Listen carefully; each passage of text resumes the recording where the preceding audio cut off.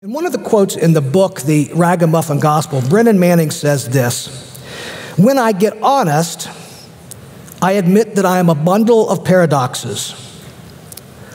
I believe and I doubt. I hope and I get discouraged. I love and I hate. I feel bad about feeling good. I feel guilty about not feeling guilty. I am trusting and suspicious. I am honest and I still play games." Aristotle said that I am a rational animal.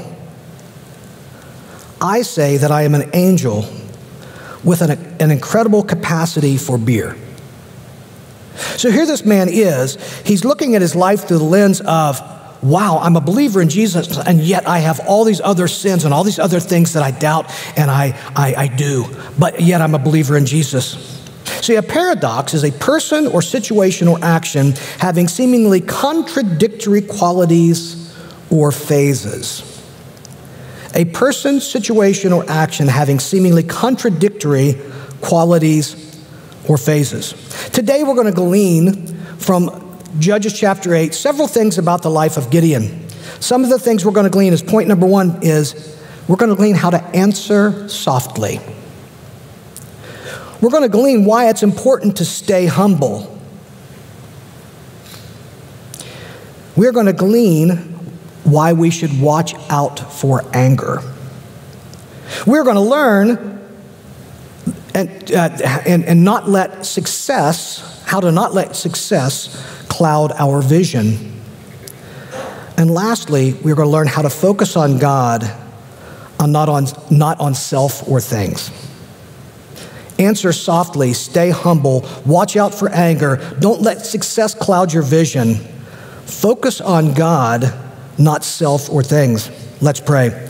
Father, as we dive into this chapter, I pray that you challenge our hearts and our minds to just apply some of the things that we learned today. Like Gideon, Father, we are all a people of paradoxes. We're a saint who sins. We're a believer who doubts. So help us as we walk through this passage today. In Jesus' name we pray, amen. Now, there's a lot of battle, there's a lot of trauma, there's a lot of death, there's a lot of graphic scenes in Judges chapter 8. We're just going to dive right in, Judges 8 verses 1 through 3. And this is a little scripture heavy today. I'll try my best to not bore you with God's word, but it is a little scripture heavy today. I want to give you that warning. Then the men of Ephraim said to him, meaning Gideon, "What is this that you have done to us? Not to call us when you went to fight against Midian." So these two guys, these men of Ephraim, wanted to go fight this battle against Midian, but Gideon didn't want him to. And they accused him, the men of Ephraim, accused him fiercely and said to him, "What have I done now in comparison with you?" And he said to them, "What have I done now in comparison with you?" So what these guys are doing, they're accusing Gideon of not allowing them to partake in the battle. But Gideon says, he flips the script. "What have I done now in comparison with you? Look what you have done. Is not gleaning the grapes of Ephraim better than the grapes harvest of Abiezer? God has given into your hands the princes of Midian, Oreb and Zeeb. What have I been able to do in comparison with you?" Then their anger, meaning the men of Ephraim, against Gideon subsided when he said this. So this is kind of a pivotal point where you have these men of Ephraim confronting Gideon. "Why didn't you include me in this battle, include us in this battle?" They took it as a snub. They took it as a rejection. Gideon said, "Look what you have done. You've done more than I." Gideon answered softly. He could have bowed up. He could have got prideful. He could have came back at them and been combative with them. And yet he answered softly. Tim Keller, in his book on the book of Judges, says Gideon's response to them is respectful and diplomatic. He points out how much more powerful their tribe is than his clan, and that they, unlike him, have already captured and killed 2 Midianite leaders. Ephraim's snub and scolding must have been hard to take, but he holds his tongue, and with their desire for glory and praise satisfied, the resentment against him, meaning Gideon, has subsided. Gideon was diplomatic when confronted. Gideon answered soft when confronted. How do we do when we are confronted?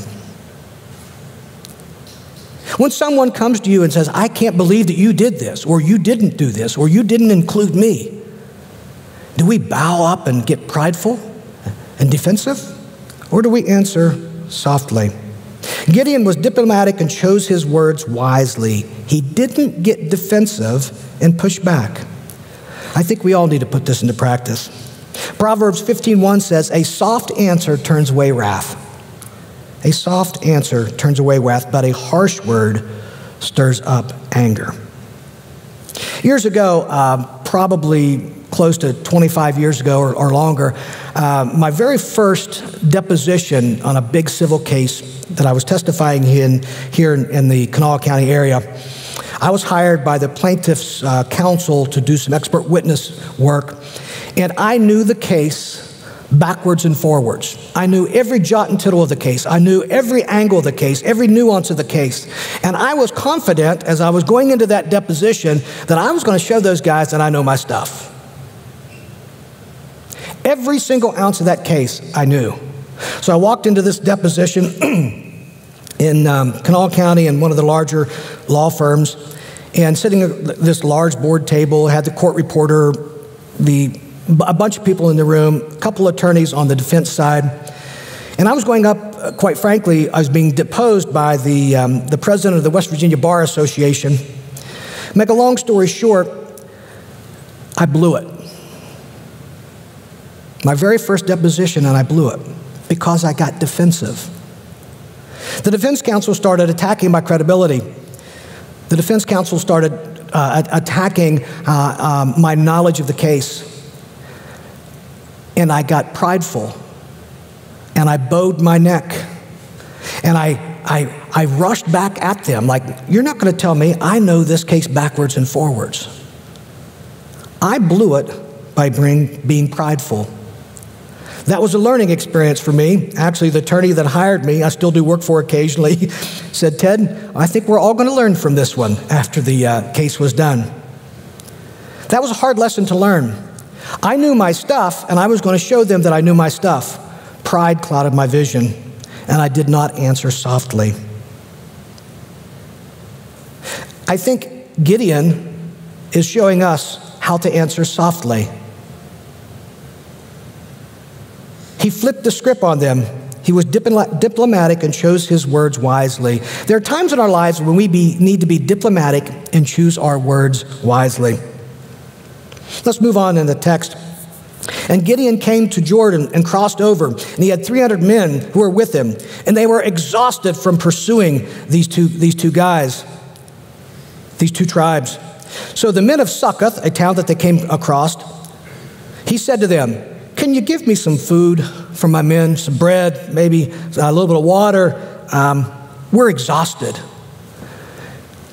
And the men of Succoth were put in a very perplexing situation because they knew he was pursuing these two kings, Zebah and Zalmunna.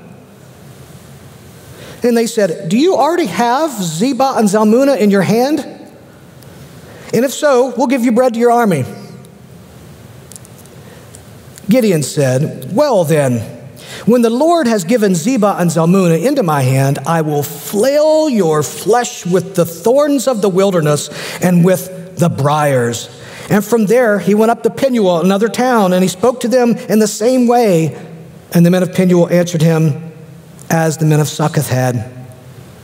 And Gideon said to the men of Penuel, when I come again in peace, I will break down your tower. So Gideon got prideful. His men were hungry. He was hungry. They were chasing these two kings, Zebah and Zalmunna, and they were trying to find them and get them. He goes to a couple towns and asks them because his 300 men were exhausted.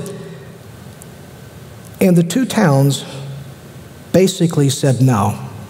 The two towns were hedging their bets. If you've got these two kings, we'll help you. If you don't have them, we will not help you. Gideon then says, and I find this sad but ironic. He said, "I will flail your flesh with the thorns of the wilderness and briars." He's threatening the men of Succoth. And then the men of Peniel who turned him away, he said, "I will come again, when I come again in peace," and that's irony, "I will break down this tower." Gideon got defensive. He got prideful. Our second point that we want to look at today is this: stay humble. Just stay humble. Pride gets in our way. Gideon answers Succoth and Peniel very differently than he answered Ephraim. When the Lord has given Zebah and Zalmunna into my hand, I will tear your flesh with desert thorns and briars, and I will return in triumph, and I will tear down your tower. Pride has a way of thinking me first.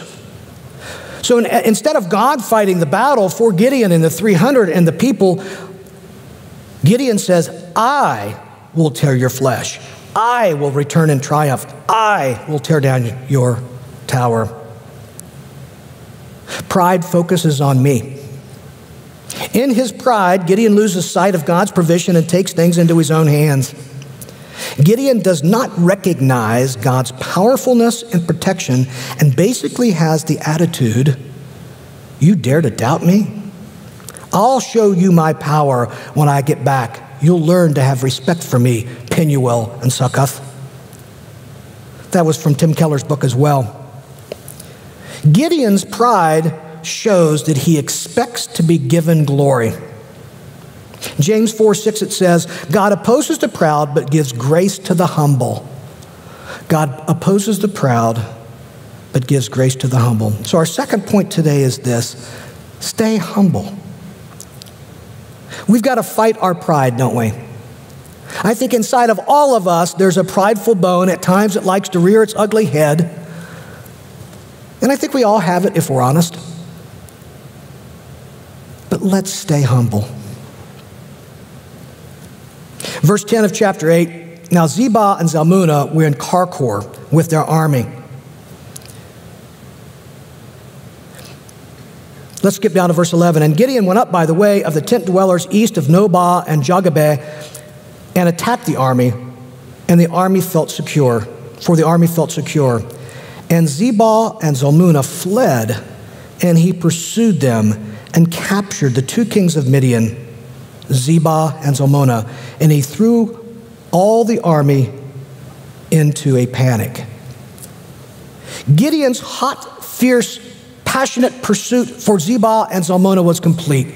He got these guys. He captured them. They're his. They're under his command. He did it. He lost sight of God fighting the battle. He was not a humble man at this point. Gideon completed the mission that he was seeking. Verse 13, then Gideon, the son of Joash, returned from the battle by the Axen of Heres, and he captured a young man from Succoth. Remember the town Succoth? That turned them away from bread and water? And he questioned him. I can imagine it wasn't a nice questioning. It doesn't say this in God's word, but I'm imagining when he got this young man, he grabbed him by, this is not in God's word, this is just my paraphrase. He grabbed him by his neck and said, you dirty, rotten scoundrel, I need to know every single leader in your town, because I'm going to pay retribution. Tell me now or off with your head. He probably scared this young guy to death. So he's shaking him. Doesn't say that in Scripture. I'm just being a little bit creative here. So this young man spills the beans. He wrote down for him the officials and elders of Succoth, 77 men.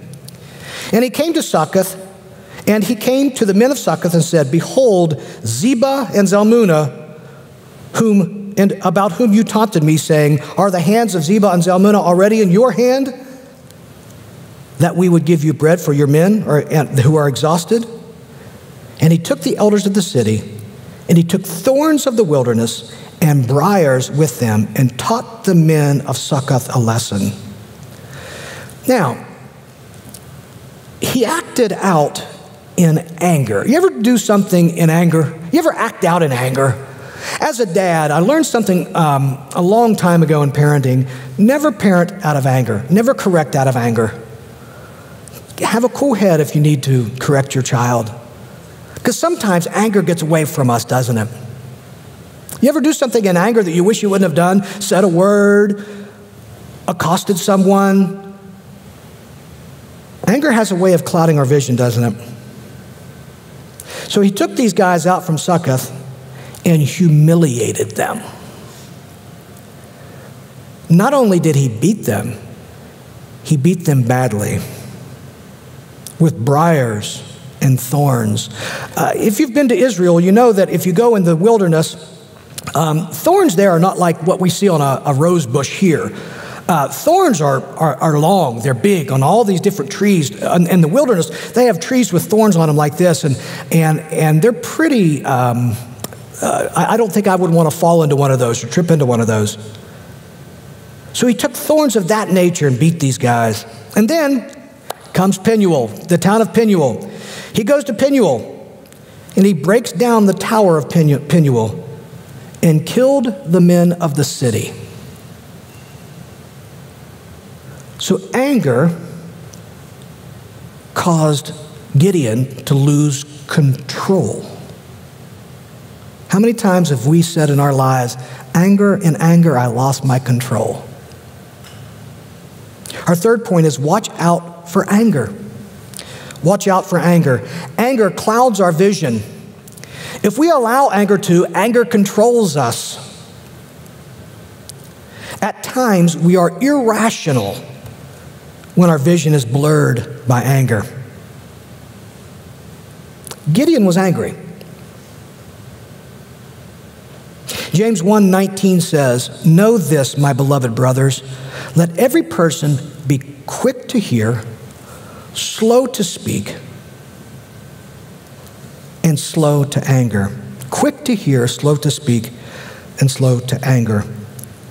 I need to practice James 1:19 more in my life. Now we're going to see a twist in this plot of Judges chapter 8. We're going to see what's going to come out is, quite frankly, Gideon's real motives are going to be revealed. The plot thickens. Gideon's true motives will be revealed. Now, he goes back to these two kings that he captured, Zebah and Zalmunna. He's got these guys. He's got them where he wants them. He's got them. And in verse 18, Gideon asked those two guys a very interesting question. Where are the men whom you killed at Tabor? Where does that come into play in this text? So in Gideon's mind, he had an ulterior motive of getting these guys. And we're going to flesh this out. Mount Tabor is in northern Israel, in the Galilee region. It's on the edge of the valley of Jezreel, near, quite frankly, where the Battle of Armageddon is going to take place. And that's where these two men, Zebah and Zalmunna, killed some guys. Zebah and Zalmunna said, as you are, so are they. Every one of them resembled the son of a king. And he said, and this is Gideon, these were my brothers, the sons of my mother. As the Lord lives, if you have saved them alive, I would not kill you. So Gideon's alternative motive was,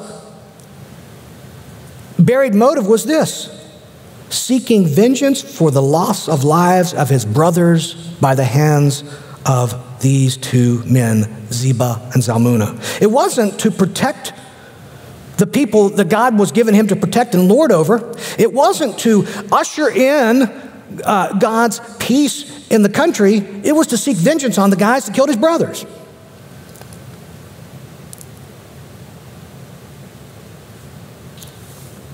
Vengeance, anger, rage. Go back to verse 19. Gideon said, as he said, they were my brothers, the sons of my mother. As the Lord lives, if you would have saved them, I would not kill you. Verse 20 is interesting. So Gideon, in front of these two guys, Zebah and Zalmunna, and I'm sure there are others there, wanted to not only kill them, but disrespect them and rub it in. Gideon said to Jether, his firstborn son, rise and kill them. But Jether was a young man, and he did not draw his sword, for he was afraid because he was still a young man. Not only did Gideon want Zebah and Zalmunna to die by the sword, he wanted them to die disrespectfully by having a young lad kill them.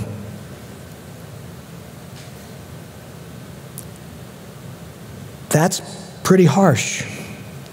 Then Zebah and Zalmunna said, rise yourself and fall upon us, for as the man is, so as his strength. So Gideon arose and killed Zebah and Zalmunna. And then he took the crescent ornaments that were on the necks of their camels. So they're out in the desert, and they have camels, and around the camels' necks were these crescent ornaments. So he killed them with the sword. Fourth point is this: don't let success and or vengeance cloud your vision. Don't let success or vengeance cloud your vision. British historian Lord Acton wrote this. He said, all power tends to corrupt, and absolute power corrupts absolutely. Gideon was the man that wielded power. Keller writes in his book, he says, now we see new detail in this narrative. The Midianite kings had killed Gideon's own brothers, and that their deaths are what made him so determined to catch them. Gideon's ruthless, remarkable pursuit has been motivated less by a desire to complete the deliverance of God's people than by a drive for personal vengeance for the honor of his own family. Gideon took his eyes off God and put it on himself and his family. This is why Gideon asked his oldest son to kill him. He wants to humiliate these kings, having them killed by a mere boy. In the end, Gideon performed the execution himself. This sounds like a good Godfather movie, doesn't it? I'm Italian, part Italian, watched all the Godfather movies, and as I was studying for this text, it reminded me of some things that I've seen in the Godfather movies.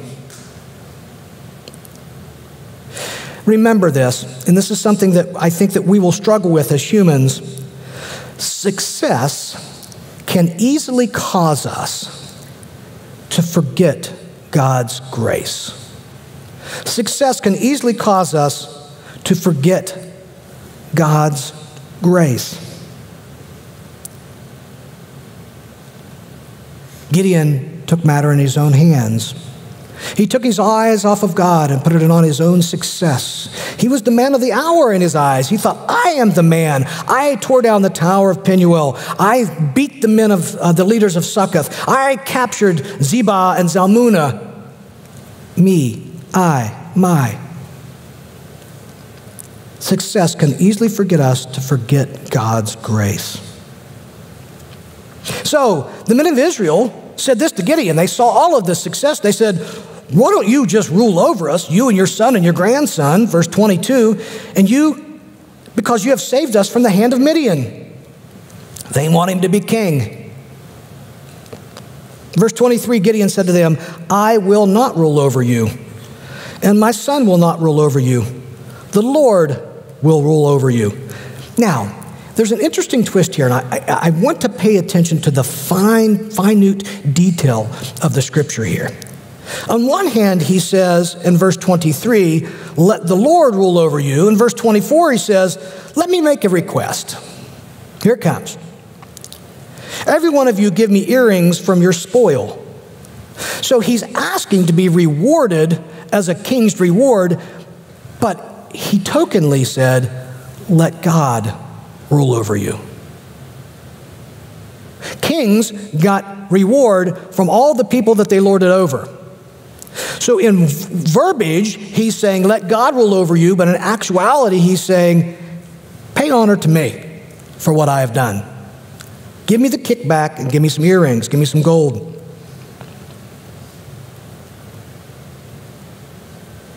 Verse 25, and they answered, we will willingly give them. And they spread out a cloak, and every man threw in it the earrings of his spoil. And the weight of the golden earrings that he requested was 1,700 shekels of gold, besides the crescent ornaments that he got, and the pendants and the purple garments worn by the kings of Midian, Zebah and Zalmunna. So he's got all this gold from the Israelites. He's got the two pendants from the camels' necks around the two kings. He's got their purple robes. Purple really shows royalty. It shows kingship. So even though he's saying that I do not want to be king, let God be your king, he's setting himself up to be king anyway.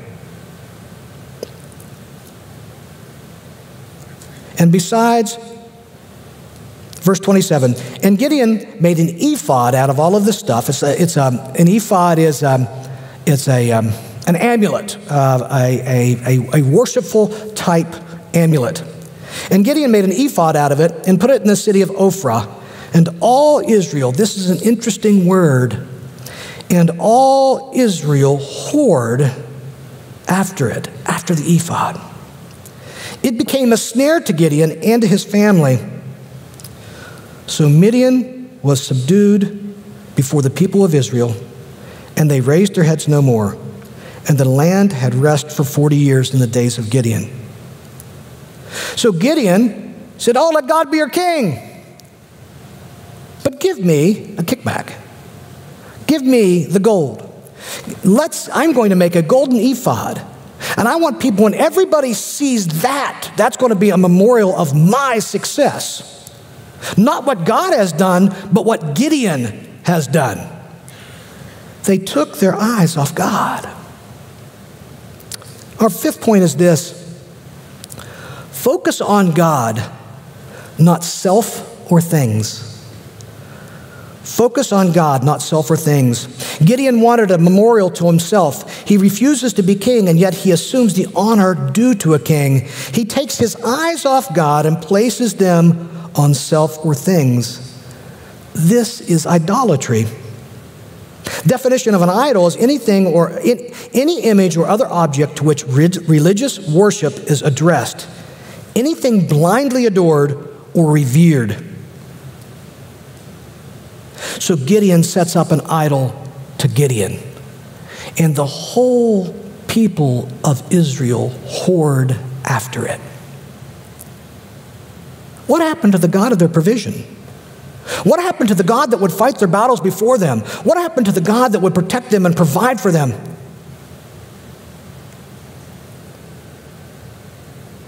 First John chapter 5, verse 21, John writes, little children, keep yourselves from idols.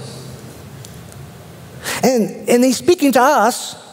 What are some of the idols in our lives? If we're honest with ourselves and we break things down and we look, what are some things that we revere?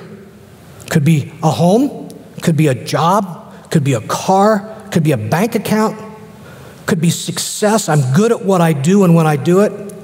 Could be my family. It could be a sports team, maybe not the Mountaineers from yesterday. It could be anything that we put in our gaze that takes our gaze off of God and places it on this. Little children, John says in 1 John, keep yourselves from idols.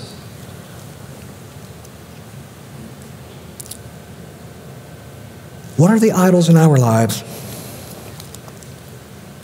Verse 29 of chapter 8 says, Jerubbaal, which is another name for Gideon, the son of Joash, went and lived in his own house. Now Gideon had 70 sons, his own offspring, for he had many wives. Now, we could spend a little bit of time here. I'm just going to gloss over it a little bit. Gideon, how should we say it? Gideon liked ladies. He had 70 wives. And not only did he have 70 wives, we're going to see that he bore a son by the name of Abimelech from a concubine. So he had a lot of women in his life. And his concubine, verse 31, who was in Shechem, also bore him a son, and his name is called Abimelech. And Gideon, the son of Joash, died at a good old age and was buried in the tomb of his father Joash in Ophrah of the Abiezrites. So what have we learned about Gideon thus far?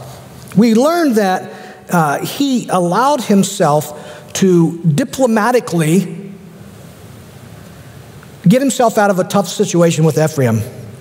We also learned that he was a prideful man and he was an angry man and he let success cloud his vision. He didn't focus on God and he put himself first.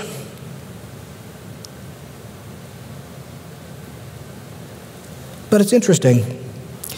Hebrews chapter 11, verses 32 through 34, this should give us some encouragement. We know this because Mason have talked about it and read this passage to us several times during this series.